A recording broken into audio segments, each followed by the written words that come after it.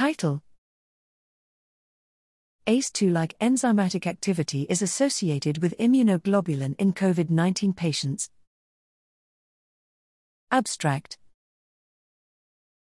Many mechanisms responsible for COVID-19 pathogenesis are well established, but COVID-19 includes features with unclear pathogenesis, such as autonomic dysregulation, coagulopathies, and high levels of inflammation.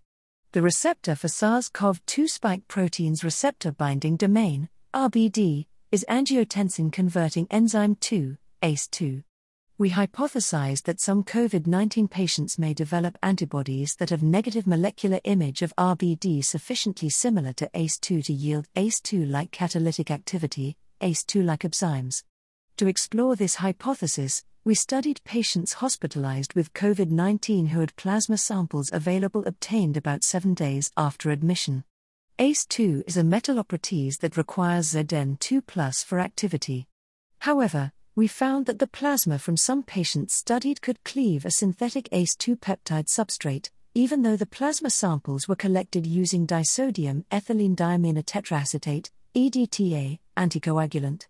When we spiked plasma with synthetic ACE-2, no ACE-2 substrate cleavage activity was observed unless Zn2+ was added or the plasma was diluted to decrease EDTA concentration.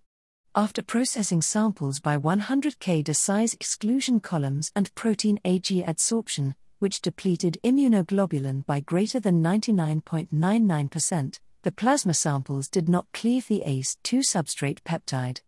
The data suggest that some patients with COVID-19 develop antibodies with enzyme-like activity capable of cleaving synthetic ACE-2 substrate.